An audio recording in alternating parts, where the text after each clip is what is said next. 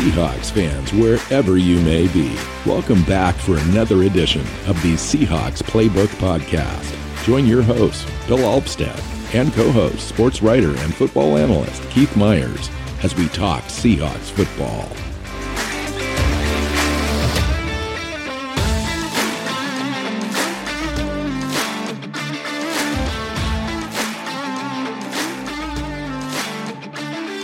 Seahawks fans, welcome back for another edition of the Seahawks Playbook Podcast. I'm your host, Bill Alvstad, here as usual with Mr. Keith Myers. Keith, how you doing today? I'm doing good. We're back for another show, and we got a special guest this time. We do have a special guest. Joining us today is Surrey Poole from found him on Twitter, actually, and glad that he could join us on the show. Now, actually, he's a podcaster with the NFL Draft Bible, Sports Illustrated Network, out there doing a show called Inside the War Room. And You're a featured writer on the Fansided Network on a couple different sites. Surrey, thank you so much for joining us, giving us a little outside perspective on the Seahawks offseason this year and what we're likely to look at in the draft as well. So thank you for coming on. Well, first, thank you for having me. Excited to talk some football. It's draft season. It's a little weird. The Seahawks don't have a ton of draft capital, but some moves they can make. So it should be interesting. Yeah, great. Keith, how you doing, man? You've been so busy lately. We just recorded a show yesterday, and then we're back on again today. Did you get things done that you needed to get done? No, not at all. Awesome. No. Well, I'm glad you made time to sit down with us. Yeah. So, but hey, that's just the way it is. But let's talk some football. That's what we're here for. Yeah. Well, let's get Surrey. What's your background? Like, how'd you get into writing for the Fansided Network, the podcast? What's your deal? What's your story?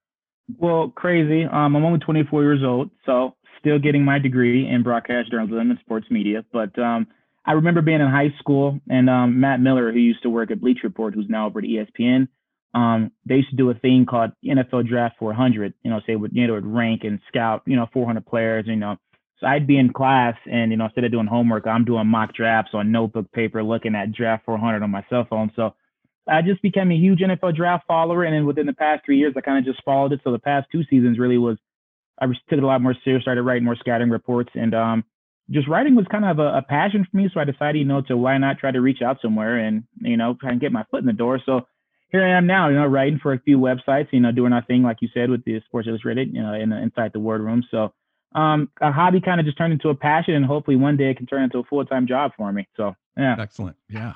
Awesome. That's great. So, again, thanks for coming on.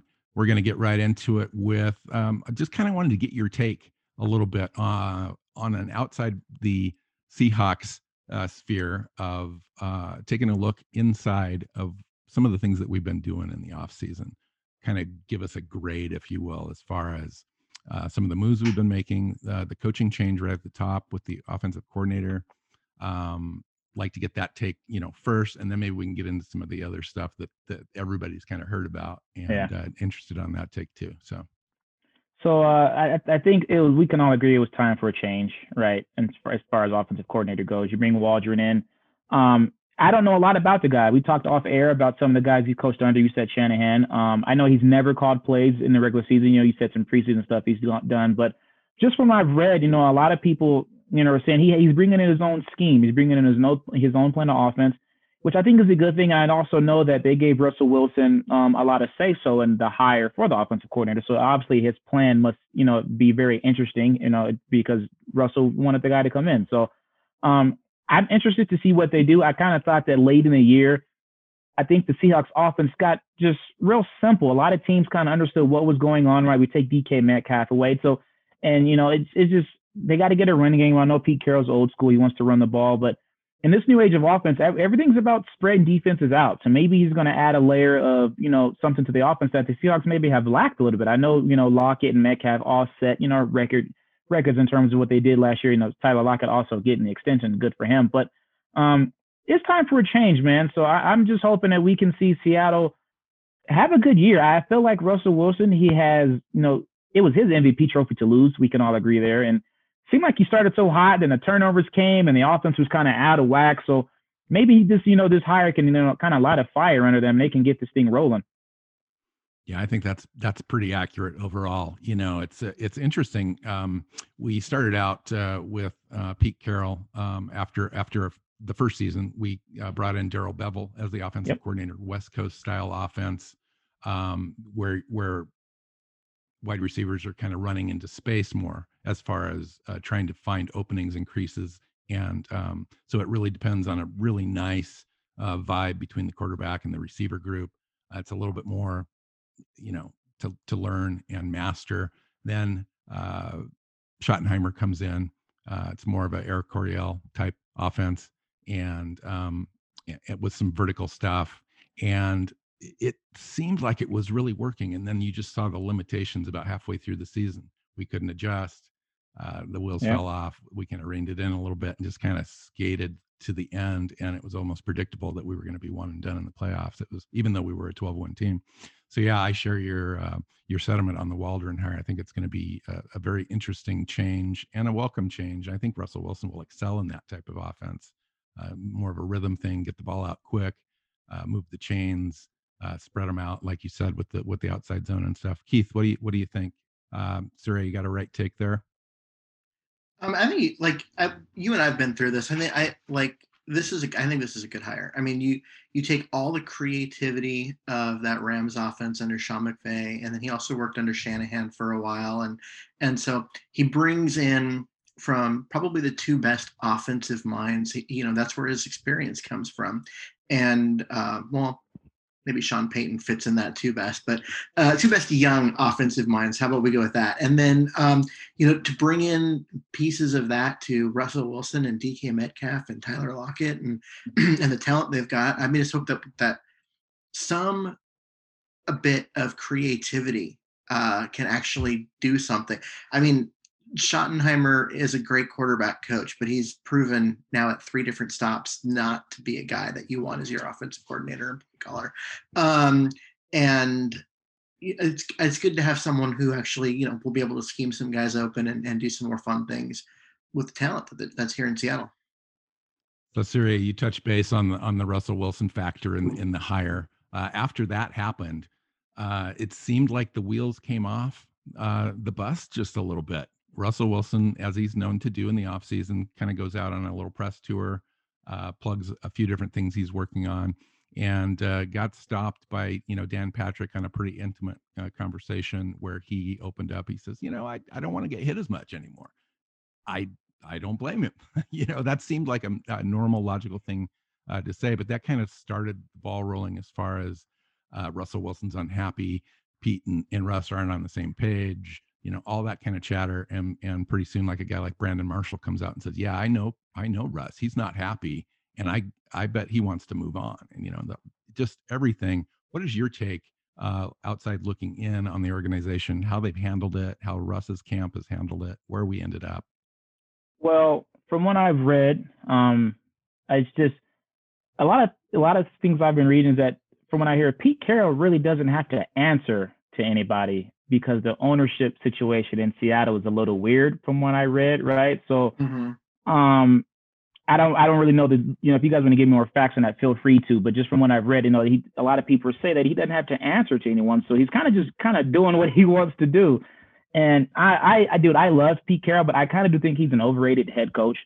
And I do think that in the Legion of Boom era, the Sherman, the Earl Thomas, the Cam Chancellor, the team was built around the defense. It was Russell Wilson kind of coming into his own. We don't need you to turn the ball over. So I think for a while, Seattle put off building around Russell Wilson for way too long. And I think they moved on from those guys too late. Should have traded Sherman earlier. Chancellor had to retire because of injuries. We know how the Earl Thomas situation went out. But I think they just waited too long, man. And I think that in the prime Marshawn Lynch era, it was run the football. It was, play behind the play action. Just let Russell just kind of be a game manager. Then he comes out to be, a great quarterback like he is. Times have changed. And I think Pete Carroll is kind of just lacking behind in the sense that, yeah, you can still run the football, but you also have to let your quarterback be your quarterback, man. So, I just, if you were really going to trade Russell Wilson, it's going to take a ton of picks, right? And that's why Chicago, who doesn't have a ton of capital, right, to make the deal get done. And Russell wants to win, right? He aspires to be like Tom Brady. He wants to play into his late 40s like Brady. He's made that very clear. He's so competitive. He wants to win. Russell going public about it obviously didn't, make them happy.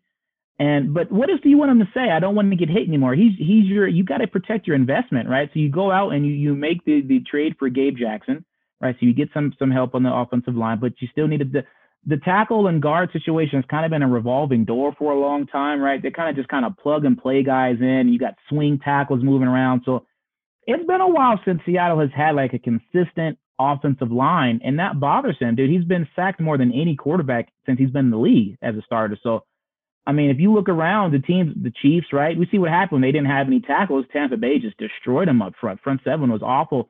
Tom Brady, right? So you have to protect your investments, man. If your quarterback is not protected, it makes life extremely hard in a day and age where edge rushers are just becoming extremely more talented, more physical, more athletic. So just on the outside looking in, I think they just kind of put off building the offensive line, too late, and now they're paying the benefits for it. It's best for both sides for them to finish their careers together, right? I think that Russ is going to be just as successful in Seattle. I don't think that Chicago would be a better fit.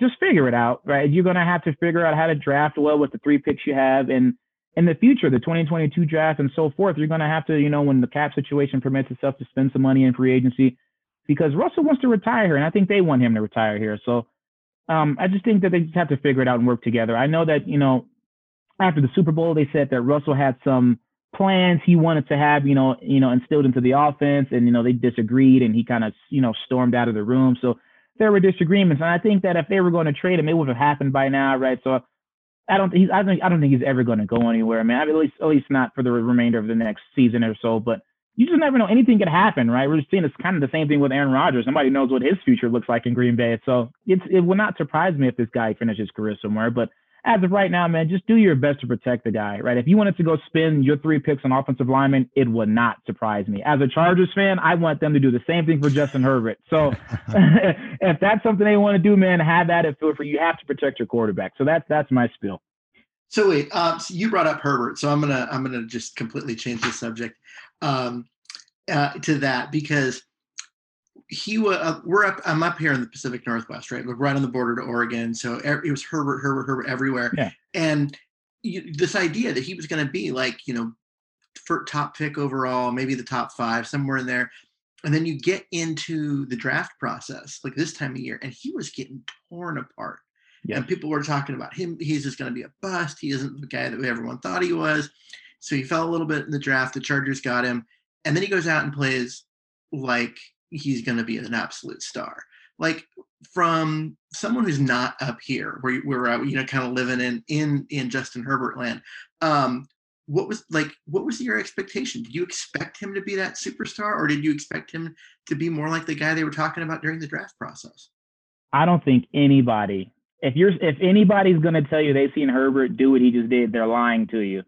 I was so pro sit him for a year, let Tyrod Taylor do his thing. But then now that you don't know what you have in these kids until you play them, right? So that's why a good example would be, that's why the Jets were comfortable trading Darnold away. We're going to take Zach Wilson at 2, like we presume them to be. We're just going to throw him in the fire, and we just got to see what we have. Anthony Lynn held him back, right? So we get a new head coach. You get, and he just, to do what he did, in my opinion, that was the greatest rookie season we've seen from a quarterback statistically, man. He just was out of his mind. He's still learning. It's just, he got a lot of unwarranted hate, right? And the offense in Oregon held him back, is really what it was, right? So it wasn't so much of what he couldn't do, it's what he wasn't allowed to do. And it's just the way that they play football up there. My dad lives in Seattle, and he's always in Eugene a lot. He actually met Herbert once. It's a system, man. You got the dude who's physically gifted, 6'6", huge arm.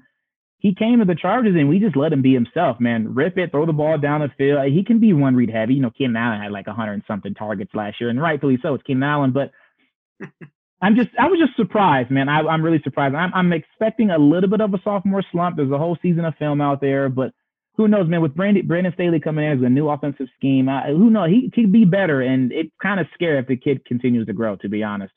Yeah, because it looks like, between him there, and then Mahomes, and that division is going to be tough. Yeah. I mean, you look at what Seattle deals with in the NFC West. It's a tough Yeah. division, and the AFC West is looking like it's building up to be one heck of a division as well. So it's fun being out west. I think the NFC West is the best division in football, to be honest with you. You're not going to get any disagreements from Yeah. Illinois. Well, they did improve a little bit, and we're going to talk about that in just a bit. Let's get into kind of what Seattle's done in the offseason as far as free agency is concerned. I know that you don't follow the team a lot, but there was a lot of concern heading into free agency, as with a number of clubs in these turbulent times with COVID-19, the salary cap restrictions and reduction from where it should have been and so forth. So a lot of teams couldn't plan for that and are just dealing with it this year. Seattle was in the same boat. I think we entered free agency with $4 or $5 million in salary cap. Their first move going in was to release Carlos Dunlap, who they just acquired mid-season last year. Had a real nice effect on the team, but he had a $14 million cap hit. All of it was unguaranteed. They just weren't going to keep that contract. They needed that money, but they also wanted Dunlap to come back. No sure thing that he did. He ended up coming back, but they started out with that move, and slowly but surely, after the first week and most of the major rush and big spending is over, Seattle starts to play their game, and ended up actually pretty well. They let Shaquille Griffin go ahead and leave. And he found a team that was willing to pay them in Jacksonville. Some of the other, lower end free agents for Seattle went ahead and left, but Seattle started bringing their guys back. Chris Carson came back, Ethan Posick, their center, Nick Bellore, their special teams star. And then we made the big trade for Gabe Jackson. You mentioned that earlier. I think that was kind of a key thing for Russell Wilson and for the offense. I think regardless of Russell Wilson, we kind of make a move like that because we needed a left guard. Mike Upati retired in the offseason. And then Ahkello Witherspoon, I thought was a good value at corner. Gerald Everett, the tight end from the Rams, kind of a move guy that can get open in space and then create. And just kind of want your thoughts generally about those types of moves. Some of the contract signings ended up turning out to be real good value because Seattle, for one of the first times, kind of pushed some money out in some voidable years, took some bonus money up front so that the 2021 cap hits were greatly reduced and allowed them to stay competitive. And the last move that they made is re-signing Tyler Lockett to the extension. So just overall, what do you think? I think the signing that surprised me the most over the return, I should say, is Chris Carson. It almost felt like it was a foregone conclusion that he was not coming back. So he came back, and I think the team is better when Carson, when they're running the football, right? So it's good that they got him back. Ahkello Witherspoon, man, underrated corner in my opinion. I think the scheme that they played in San Francisco did him wonders. Seattle loves the long, rangy corners, man. That's just what they breed upon, right? That's just what they like. So I think Witherspoon is there. I know it's very clear that they wanted Shaquille Griffin to return, but just not for the contract that Jacksonville gave him. They paid him more money, right? And I think, like you said, with the cap space, just wasn't going to permit itself. I'm not sure what they offered him, but for him, you go back home, right? He's a Florida boy. So, I mean, good on your good they family signed contract. him to a 3-year, $40 million deal, which was, not double what Seattle was willing to do, but, pretty close. I mean, Seattle was probably willing to go somewhere in the 7 to 9 million range, maybe. Yeah. At the top end, and that just wasn't going to happen. It wasn't, and health was a concern for him last year. Also, I think he's a good player, but he wasn't fully healthy last year. Man, the trade for Gabe Jackson's huge. A lot of people have a lot of centers being mocked to Seattle, so I would like to get you guys' comments on Fields as your center. Is he a solid starter? Is he somebody just a swing guy? Overall, Gerald Everett was really nice to me. I for one want the Chargers to push for him heavy, and Seattle swooped him up. Good move for them. He's a move guy, like you said. He's a guy you can get in space, you can scheme him touches. So I'm sure that's somebody that Russell Wilson's going to love as offense. The Jimmy Graham days were really good in Seattle, right? He was a red zone target. He wasn't quite the athlete that Everett is in terms of moving around, right, and creating separation the way he does. But think the tight ends are extremely important in the Seahawks offense, and they haven't had that real tight end threat in a little while. So that Everett can, really spark something into the offense. The Tyler Lockett extension, I think, was huge. He's well deserving of that, man. He's a really good football player. He's going to, fit into Seattle's offense well. Overall, for the not having a lot of cap space, I think the avoidable years thing is something that a lot of teams did this year. Just so, like you said, the 2021 cap hit is not so heavy.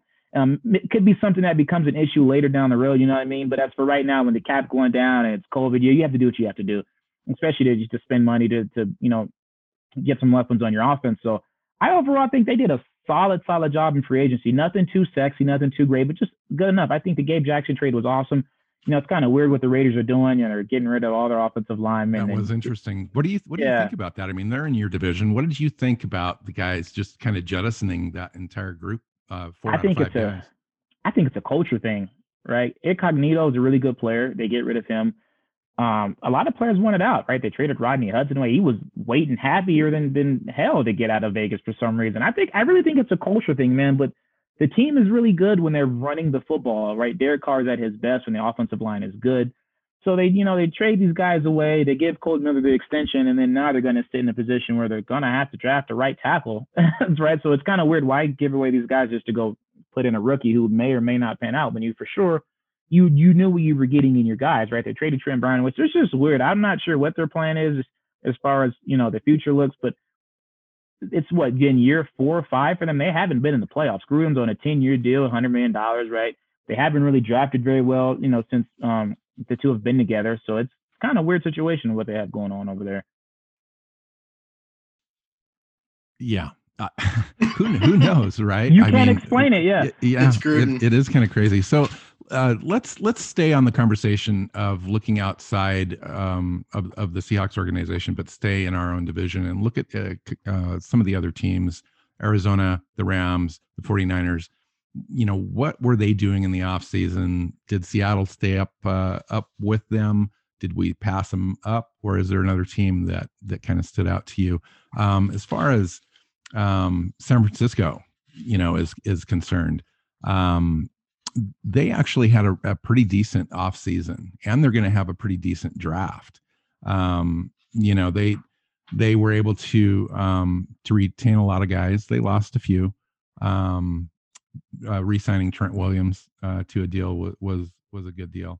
They did lose Kerry Hyder. I forgot to mention that earlier, to the Seahawks on a really friendly, cap-friendly deal to be kind of the base defensive end guy in there. Definitely an upgrade. And then San Francisco had probably the biggest move in the offseason overall when they traded out of the 12th pick up to the number 3 pick overall with Miami, and sent Miami the number 12 and 2 future first round picks. Likely now Garoppolo's jettisoned, and they're gonna pick somebody. I wanted to kind of get your take on who they're gonna take. There's a lot of Mac Jones chatter out there, and I'm just not sure about that. Although he would be a good fit, but not at number 3. Like, you should have stayed at 12 if you wanted to exactly get in line with that pick, I thought. And so now you got to be thinking Trey Lance or Justin Fields, right? Or is there something else that's going on? I mean, you don't move up that far with that much draft capital to not get a quarterback. So the Mac Jones smoke, we'll start there. Adam Schefter was on a podcast yesterday. I can't remember whose it was. And they were just asking him, who do you think the pick is? And he goes, I think it's Mac Jones. Schefter's plugged in obviously more than anybody you'll ever talk to, right? So if he's saying that, chances are is he knows something. Justin Fields is going to have a second. Right. Justin Fields is going to have a second pro day, and Shanahan and John Lynch will attend that pro day.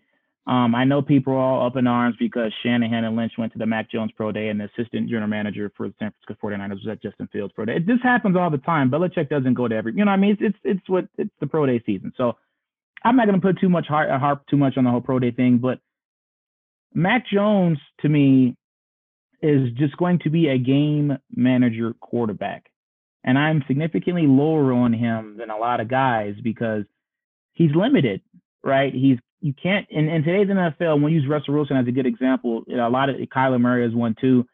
A lot of guys who are having success in the league who are, climbing the ladder as good or great quarterbacks, minus what, Tom Brady, but a lot of them have the ability to create after the play, right? The ability to play out of structure is extremely important in today's NFL. And Mac Jones can't do that. And Kyle Shanahan has made it like very clear that he wants a quarterback who can move around a little bit. He's hinted at that multiple times. So it's just really strange to me that, okay, we trade up to 3 for Mac Jones, a guy who doesn't play great out, doesn't make any sense. He doesn't play out of structure very well. His process gets extremely rushed when there's pressure in his face. Yes, he's smart, right? Yes, he's very accurate. He comes from Saban Tree, so he's well coached. He understands the pro style offense, but his arm is average, right? Deep ball's gonna die on him. And what happens when it's third and 10? They already have that quarterback in Garoppolo, essentially, That's right? it. So, and the only reason that Shanahan's offense is limited in San Francisco is because they don't have anybody that can really extend drives, extend plays, throw over the top, stretch the defense. They can play a great horizontal game, but that's the limit. And we saw that clearly in the playoffs where Garoppolo just, the wheels kind of fell off. He really couldn't complete passes that would have better position to take the game. So if you were San Francisco, who would you take in that spot? Justin Fields is my QB too. So if with the Zach Wilson being foregone conclusion to the Jets, I'm taking Justin Fields. But a lot of guys who are significantly more plugged in than I am and smarter than I am in the scouting world say that Trey Lance is a better fit. I think they're both great fits, right? I think Trey Lance, has more experience in the pro style offense just because North Dakota State was more of a pro style type deal. But man, in that outside zone type scheme, moving the pocket, play action, I think Fields or Lance would be extremely successful in that offense, man. But they know who they're taking. You don't trade up to number 3 without knowing who you're taking. I totally agree. I think it's a smoke thing. I think it's somebody who wants to trade up for Mac Jones, right? It could be the Falcons who called and said, hey, man, I need you guys to drive up the value on Mac Jones, right? Because now all of a sudden Schefter tweets out, teams are calling the Falcons for the 4th overall pick. That's exactly right. So it's lying season. This is what happens every single year. It's lying season. So I don't think they're going to take Mac Jones because, like you said, it's the same quarterback that's already on the roster. It's Jimmy Garoppolo. That's what that is. You'd essentially be drafting the same guy who you'd be wanting to replace in 4 to 5 years. With the 3rd overall pick, I can't take a limited player like that. That's just my honest opinion. So why is Fields your QB2 over Lance? I want to hear your take on it. Okay, we'll start here. I think the level of competition is worthy of talking about. And it's a huge concern I have with Zach Wilson also. And I think Zach Wilson is a boom or bust prospect. Either he's going to be really good or he's going to be really bad. There's no in between with Zach Wilson. One year really of really great production. Yes. And with Fields, a lot of people like to say, oh, he's a one-read quarterback. Oh, he's staring down his guys. Just take a second and go watch the Ohio State offense, right? It's been simple since way back when. We can go back to the Terrell Pryor, Braxton Miller days. Dude, it's the offense that has been instilled in Ohio State, and it's always going to be like that. It's a simple mesh concept, right? It's a simple offense. They run option routes. 9 times out of 10, it's Ohio State. His number 1 receiver's open. Who else am I supposed to throw it to if my number 1 guy is open, right? I'm doing my job. And if you really want to say, oh, he's the one-read quarterback, then go watch Zach Wilson and you tell me what he's doing, because there's plenty of times where he's looking around, oh, nobody's open, Dax Milne, just throw it up, right? So it's the same thing.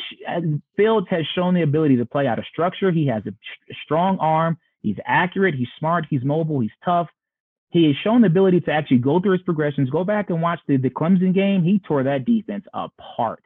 And the play, he just tore him apart. So I think that people who are saying he's a one-read quarterback, it's more harping on what his offense asked him to do and not what he's not able to do. I think he's more than capable of going through progressions. That's what I saw too. Process. Yeah, speed up the process, right? Play a little faster. I think he can hold the ball too long, right? But it's just he has what I call Deshaun Watson syndrome. If you have watched Deshaun Watson play, which I know you have, I'm going to wait in the pocket, and Dak Prescott does it sometimes too. I'm going to hold the ball at the last second, and I'm going to make my move. And Russell Wilson does the same thing. It's the nature of wanting to be competitive and make a big play. It just is. Yes, that's just what it is. So, I asked that question because when I scouted Fields, the first thing I noticed was that in almost every game, the talent of his weapons was way better than the talent of the defense. Yes. And it just made everything so easy. And I was like, that's not going to be true at the NFL. And it wasn't anything that he did or didn't do on the tape. It was more of I don't know what he can do or not do, because he was just, that whole offense was like, men among boys. Like they were just dominant. And Yeah.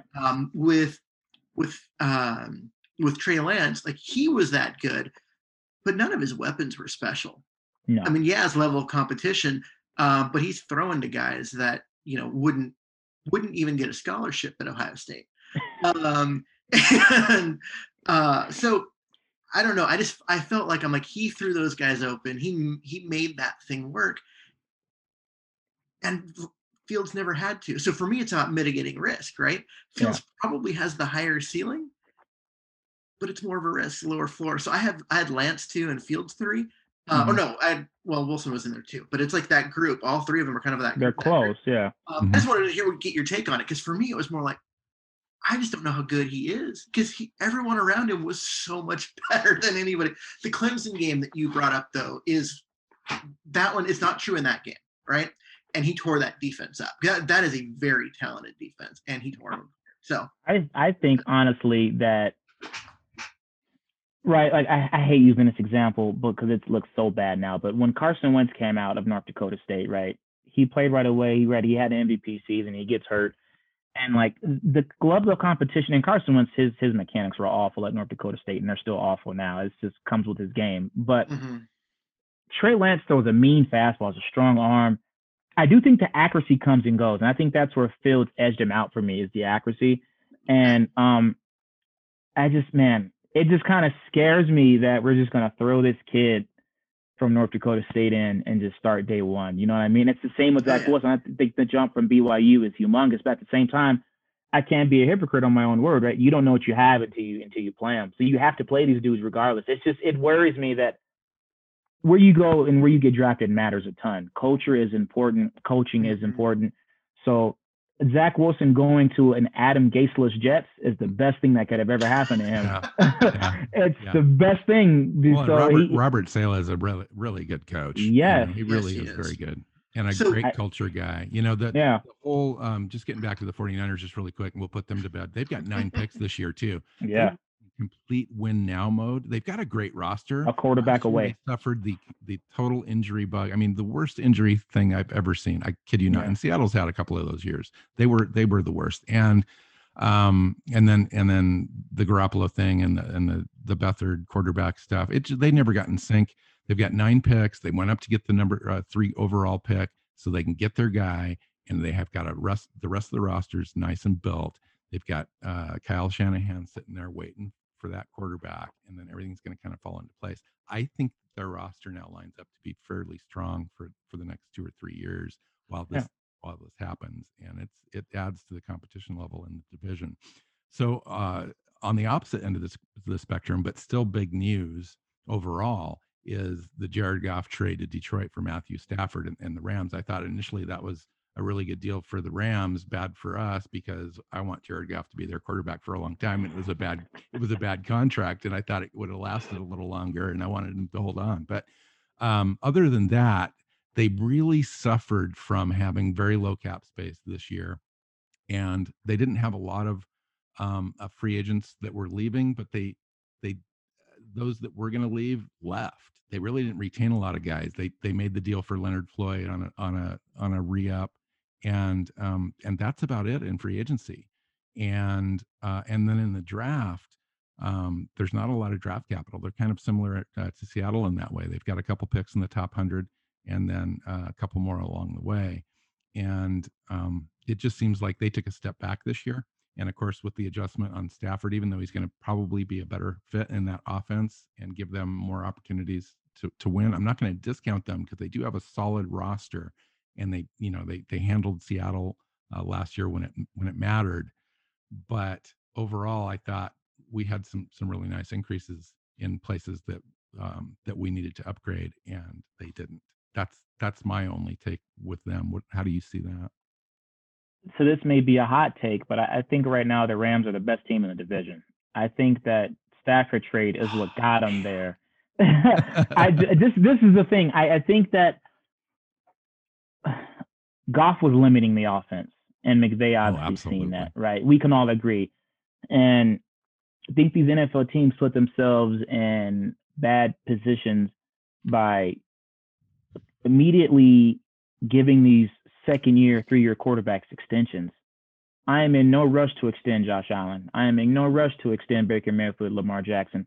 Right. The more I see it from you, I feel more comfortable giving you that money. Just because Goff, was on the roster and he had a good year, you guys got to the Super Bowl, that contract exploded in your face. Mm-hmm. And I'm all for trading draft picks away for already developed veteran players, i.e. Jalen Ramsey, you know what I mean, Stafford. I'm all for that. But at some point, you got to win, because not having the capital, it puts your scouts in a tough position. You have to hit on your day 2 and day 3 picks every single year. And that's harder than it's easier said than done. It's really hard. It's easy to draft in round 1, if you ask me. At least it should be. There's so many players available to you. But they did that last year. I think the Rams drafted very well. They got some good play out of guys they got on day 2 and day 3, and they're comfortable with that. That's why they continue to trade these picks away. But getting Stafford was huge, because if you're Detroit, we're going to get 2 first-round picks from you guys, because one, we're taking on this disgusting contract. So you're going to have to give us an extra first-round pick. So that was that there. But for the Rams, they're in win-now mode, right? We're going to get Stafford. He's going to play out the rest of his deal. And they're going to try to go get it all. About the division, Saray, because I think the entire division is in win-now mode. And normally that doesn't really line up all the time, right? It's one team surges, the other team's trying to catch up. Right now, everyone's kind of in the same boat, including the Arizona Cardinals. They end up picking J.J. Watt up, Malcolm Butler, A.J. Green signed on with them, Rodney Hudson, you mentioned the trade at center from Vegas. They're doing a pretty decent job. I have to say, they've got a plan and they've been executing the plan. And they got DeAndre Hopkins last year.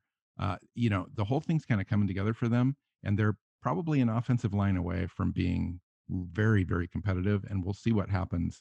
They've got the 16th pick overall and the 49th pick overall. If they want to upgrade their offensive line, they have 2 picks that they can go and do that.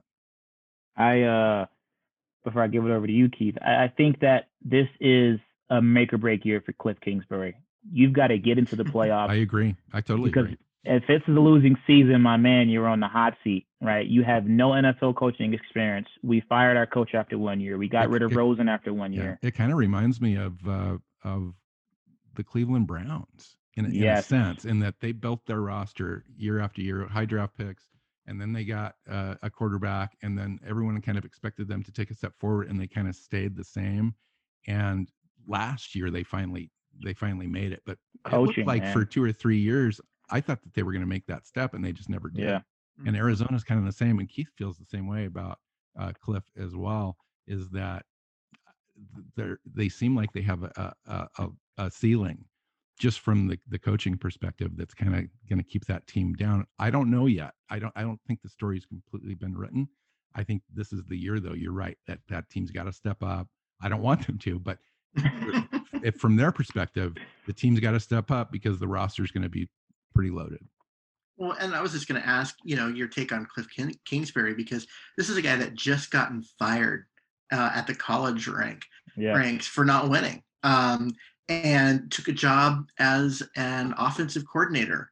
And then Arizona calls and offers him a head coaching job. I'm like, it just seemed like a weird hire. I know they were hiring a scheme, not a coach. And they couldn't have gotten someone who actually looked like he knew how to be a head coach and have the scheme. I don't know. It was weird. But has he shown anything to you since getting to Arizona that makes you think he's going to be successful? Other than knowing Kyler Murray since he was a high school kid, and they've both been running the air raid offense since they've been playing football or coaching football, that's it, right? He's still learning how to be a head coach in terms of clock management.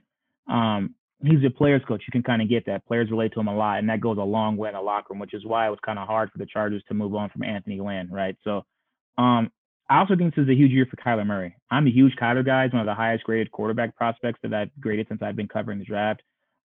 He's got to develop as a passer, because the arm talent is there, but I think the intermediate throws and the layer throws, that's something he's just still not comfortable yet doing. And it's the air raid offense, man. How successful has the air raid ever been in NFL? If we can be honest, it's not really a thing. So I think they need to reinvent the offense, man, because there's a lot of times where they limit DeAndre Hopkins, who's a top 3 receiver in the league, to the routes he can run. And that's stupid, in my opinion, just for lack of a better word. But you have to reinvent your offense. And I think bringing in J.J. Watt is cool, man. Him and Chandler Jones is scary. You put him and Chandler Jones to get the division, man. If he's healthy. If he's healthy, exactly. So if those two are healthy, you can't double team them.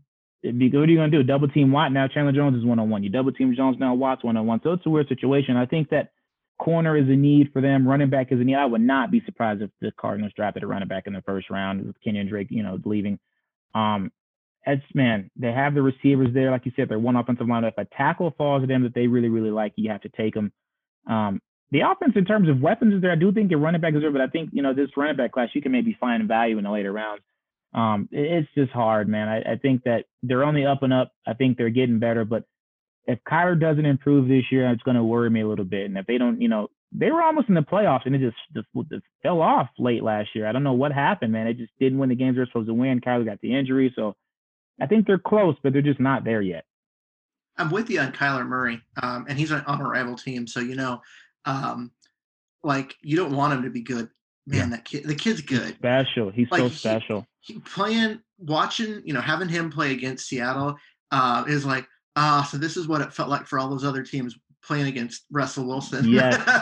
I'm like, oh man, because you just can't sack him. He just, no matter what you send at him, he gets away from it. It's just really frustrating, but at the same time, the talent is just amazing. You got undeniable. You got to just enjoy it, even if he's cutting your team apart. You got to enjoy the fact that you're watching something that's truly like unique and special in that kid. So I love it. I agree. Saray, I got a question for you. Yes, why did we have you on the show? I'm having a hard time here. I know there's a reason, and it was NFL draft talk, and that's it. Yeah. Welcome to the Seahawks Playbook Podcast with Keith Myers, still asking questions about the Arizona Cardinals at the 40-minute mark. No, I'm just kidding. No, you're not. Yeah, we both drive this ship. We know it. All right, let's talk Seahawks draft. It's not lined up to be a special year as a draft. We normally like to go in and watch these things because nobody can predict exactly what Schneider's going to do. He can move up on you. He can drop back, pick up additional picks. Sometimes he comes away. I don't think the minimum amount of picks that they've had is like 8. Yeah. And now they've started out the draft with 3. They just recently sent a pick out on the Jackson trade. So now with the 56th overall pick is the first pick, and then the 129 overall in the 4th round and 250 overall. It's not a lot of draft capital to move around. I'm sure they'll probably try to do some of that, but let's talk about team needs and try to maybe line those up with a few prospects that we can talk about a little bit. I think Keith and I we've talked most of the time we land on cornerback. We picked up Witherspoon, but we don't know yet for sure if he's going to end up being a starter. They found a guy in Reed last year. He's a little undersized for what Seattle likes, but they really like the way that he can cover. So that's one spot for sure. But it looks like they probably, at a minimum, would need some depth at that position. The center position seems obvious. You asked what we think about Posick earlier. We think that he was re-signed on a vet minimum deal, basically as a placeholder. He did okay last year, but that's definitely the weakest link remaining on the offensive line. And then maybe take a look at like a wide receiver 3 type deal. We already know we got 2 guys at the top, but somebody to kind of come in there and complement. Freddie Swain's on the roster we picked up last year in the 6th round.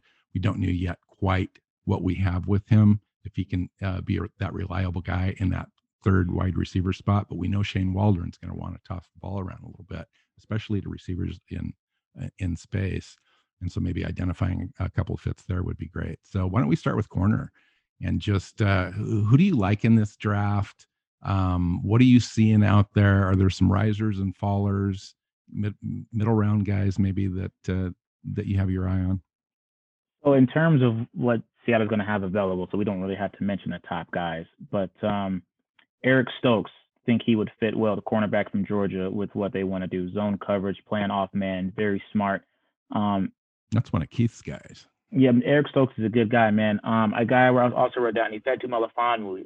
That fits the bill in terms of what Seattle looks for. 6'3", rangy, long, athletic corner.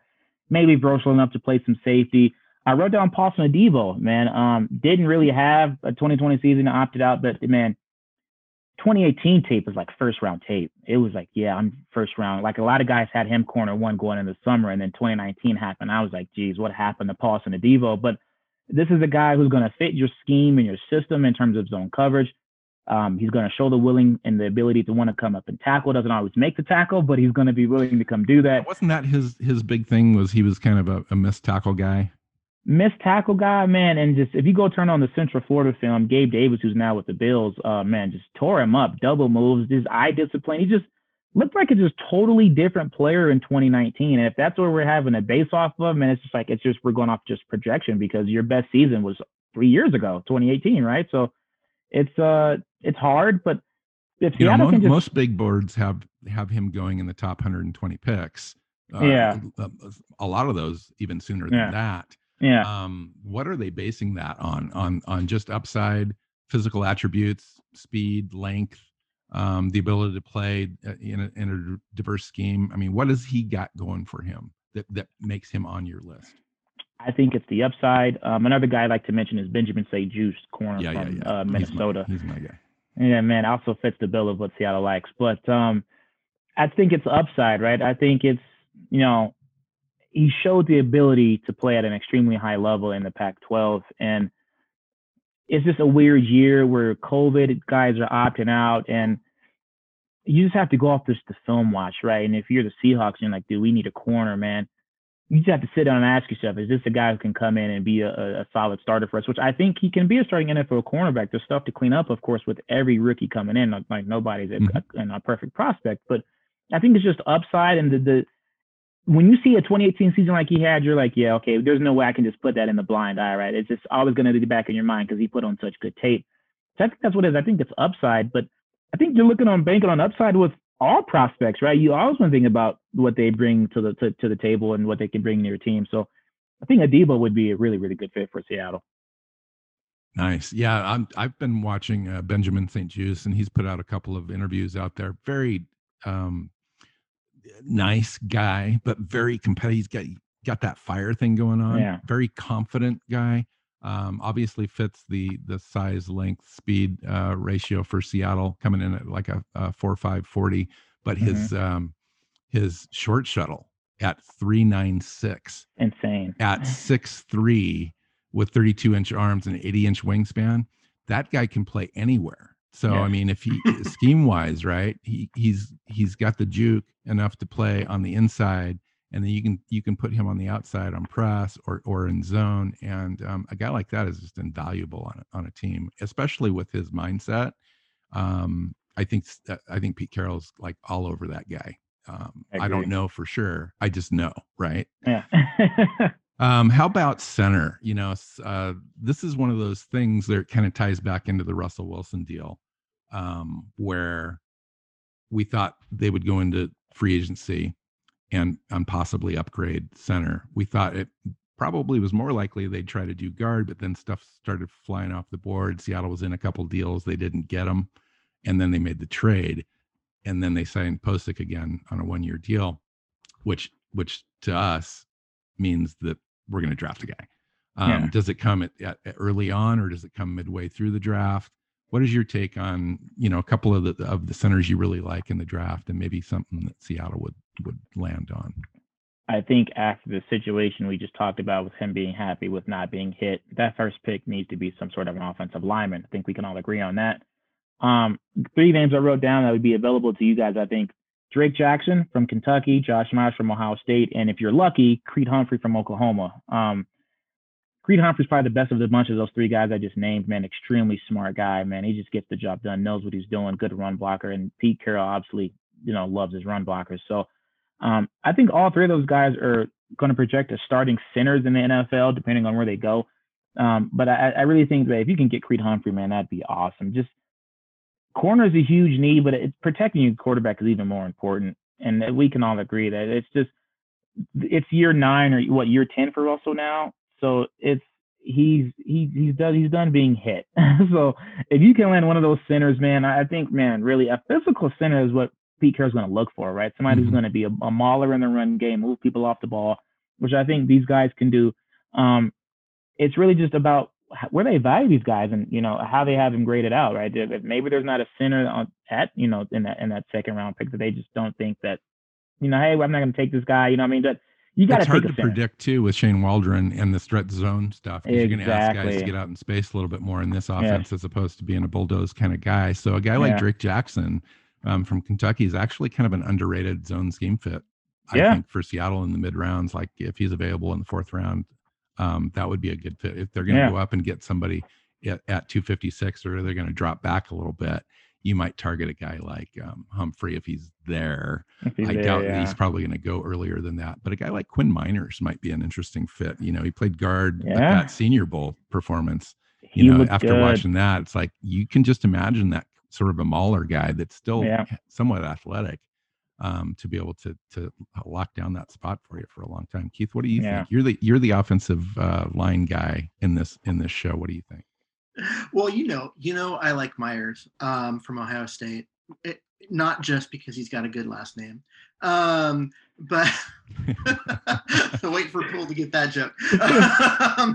But no, he's a technician. I mean, the guy just doesn't waste a lot of movement with his feet. It's there. I think he's going to be a really good one at the next level. I know you like Miners. I think he is a high. I really like Josh Myers as well. I think that he's probably the second best true center in the draft. I really do. I mean, you take a look at Dickerson, you take a look at Humphrey. Dickerson, that's the injury thing. And then the 1 year experience at Alabama. I know he was awesome, but nonetheless, I think Josh Myers proven consistently that he's definitely getting the job done. I would feel more confident putting him in there as a day one starter, I think. Yeah. And then, I didn't think about Humphrey, mainly just because I didn't expect him to be available. I see him going, early 40s. Seattle doesn't pick till 56. So I'm that's true. So for me, I'd be like, if he drops and he's there and Seattle doesn't pick him, I'll be pissed. But I just don't expect him to be there. That's why I kind of focused in on Myers, is I think that he's going to be, because he's going to be that 3rd center off the board, and that'll be in that range in the 50s. So I think he's going to be available there. But man, if a guy like Humphreys drops, go get him. You have no choice. You have to. The cool thing about the draft is it kind of lines up for the positions that Seattle's looking at. Cornerback, the centers, the interior offensive linemen are fairly deep up through the 5th round in this draft. The same thing can be said for the wide receiver group. This, to me, is probably the best wide receiver groups in, what do you think, at least 3 years, since 2017, easy, where it's just loaded from top to bottom, I think, of guys that can come in and at least be very good rotational guys. And that's kind of what I think that we're looking for in this draft. After signing Tyler Lockett to the extension, we're no longer in the need for a draft hedge on that sort of a situation. But you could get a guy that's similar to Lockett because it works well with the offense that we're going to put in. But just looking at some guys in probably the mid-round range or in that last pick that come in and develop, you're not going to probably get your number 3 guy in the 7th round, but maybe that 4th round guy. There's still some guys there that could really have an impact on the roster, especially maybe in special teams, the return game, all that kind of stuff. Just if you've got a couple names. Oh man, that's tough because this class is so loaded. But I like De'Ami Brown from North Carolina a lot. Daz Newsome as well. Sage Surratt from Wake Forest, Seth Williams, Auburn. There's a few guys that may be available later there that, we're not asking you to, like you said, we're not asking you to come in and be number 1 or number 2 because we have those filled, but we need you to come in and be the number 3. So De'Ami Brown would really be my favorite fit for Seattle, man. I'm in total agreement with you. He's fun, and he's going to attack space. He's going to take the top off of a defense. He's going to make plays with the football in his hand. He wasn't asked. Their offense in North Carolina was weird, man. The route trees they were asked to run, it was just so odd. But with the, like you said, with the new offense coming in with Waldron, I think that Dyami Brown would fit so well with what they want to do. Russell Wilson would love that guy as a target. And it's just kind of a different mold of receiver that they haven't had in a while. DK Metcalf, your number one, you're in terms of size and speed, it's kind of like your Calvin Johnson prototype. And you have your Tyler Lockett, your efficient route runner. I'm looking for, a guy to get open on 3rd and 5 and going to Tyler Lockett. You know what I mean? So Dyami Brown is going to take the top off the defense, right? He's going to, short to intermediate areas. He just kind of can do it all, man. So I think Dyami Brown would be my go-to guy in the later rounds if he's there, if I was Seattle. Nice. I like that.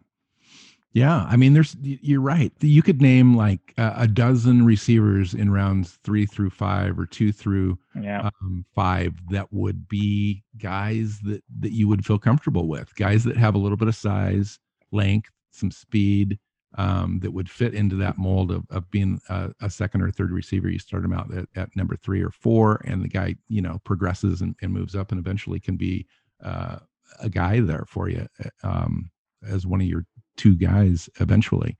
Tylan Wallace is another guy that kind of fits that mold. Josh Palmer's rising up, a smaller guy, but just takes the top off the defense, like you said, is Dwayne Eskridge, who's built for speed and gives you some options in the return game. He's 25 years old. How do you feel about Eskridge? I mean, it doesn't bother me. We already have one of those guys on our roster that's never played it down as a rookie, and he's close to retirement already, is our joke. Yeah. So John Ursula was drafted. I think he was 26. He was 25, but I think he played his first NFL down at 26. But at least you only expel a 7th round pick for a guy like that. But when you draft up higher, you're definitely going to want a younger prospect and a guy that can give you, maybe a couple contracts would be nice. Keith, what are your thoughts overall on the draft and the process and maybe the strategy that Seattle has? Well, I'm actually not looking for if I'm at the Seahawks and looking at wide receiver, I'm not actually looking for a take the top off the defense guy. If one's sitting there, you always take. You can never say no to speed, right? But you've got between Lockett and Metcalf, you've got 2 of the fastest guys that'll be on the field in any game. What they don't have that Waldron had in LA with the Rams. How about, I picked the right city. That's just went in the Wayback Machine. Yeah. I'm not showing my age or anything. No. So what he had that Seattle doesn't have on the roster is Cooper Kupp. Runner. That a route runner with size that is basically your big slot and big possession guy. Yep.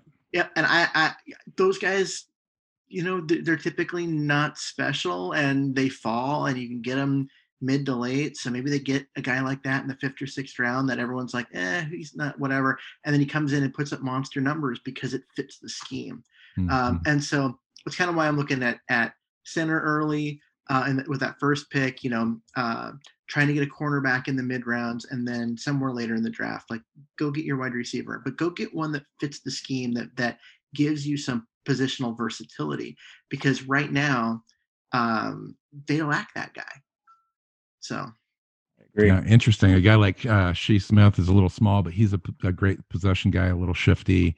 Who's the guy? Not Josh Palmer. I was thinking of, or Cornell Powell. Who's the teammate of Cornell Powell? Amari Rogers. Amari Rogers is kind of fits that Golden Tate kind of vibe. He's built like a running back. Exactly. Yep. That sort of guy where he's going to challenge you for the ball and win those 50-50 things. He's not terribly fast. He's not terribly good size. But, he's 6 foot or whatever, 205 or 210 or something like that. But a guy that just knows how to run routes and a guy that just can catch the ball in a contested situation and knows what to do with the ball in open space, which I think is going to be the key in this offense and the key in what they might identify in this draft. So, that's it. That's a wrap. I think that we talked about a ton of stuff today. I was just kind of surprised how long we stayed with all that off-season stuff. And we kind of blew through the draft stuff. We'll have to have you back on to talk draft stuff. Maybe after the draft, we get you on and hear what you've got to say about what Seattle did and all that kind of stuff. But it was a pleasure talking to you. Yeah, having it's you great. on, Thanks sharing for coming your on. perspective. It was outstanding. So thank you. Thank you for having me on. I truly appreciate it, guys. So where can we find you? out there in the interwebs? Well, if you would like to follow me on Twitter, my Twitter name is at, Siray_Pool. If you want to put that in your description or whatever, spell it out for you, whatever you guys want to do. Yeah, it doesn't matter. I'll definitely do that. Yeah. You talked about our podcast, Inside the War Room, with NFL Draft Bible Podcast Network. What do you guys have coming up? What are you working on? So, man, we are actually in right now doing positional rankings. We just did our offensive tackle rankings, and we talked about the Sam Darnold trade, possible landing spots for Teddy Bridgewater. That was our last, podcast. We come out with a show every Tuesday, so be on the lookout for that. It's a fun show, man. It's really a fun show. Nice. Excellent.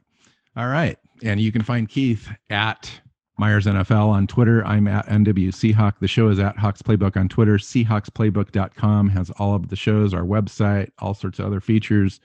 Go out and find your favorite podcast app and subscribe on YouTube. We're on iHeartRadio, Stitcher, Spotify, everything that you can. Everywhere. We just got listed on Amazon podcast as well. So it was great having you. Let's get this thing out and promote it. And thank you again for coming on. Next show, Keith and I are back on the prospect wagon where we're talking about linebackers and safeties as we lead up to the draft. So don't miss that show. So until next time, go Hawks. Go Hawks. Seahawks Playbook Podcast listeners, thanks for joining us for another edition of the show. You can find us on Twitter. Bill is at NW Seahawk. Keith is at Myers NFL. And the show is at Hawks Playbook. You can listen and subscribe to the show at SeahawksPlaybook.com.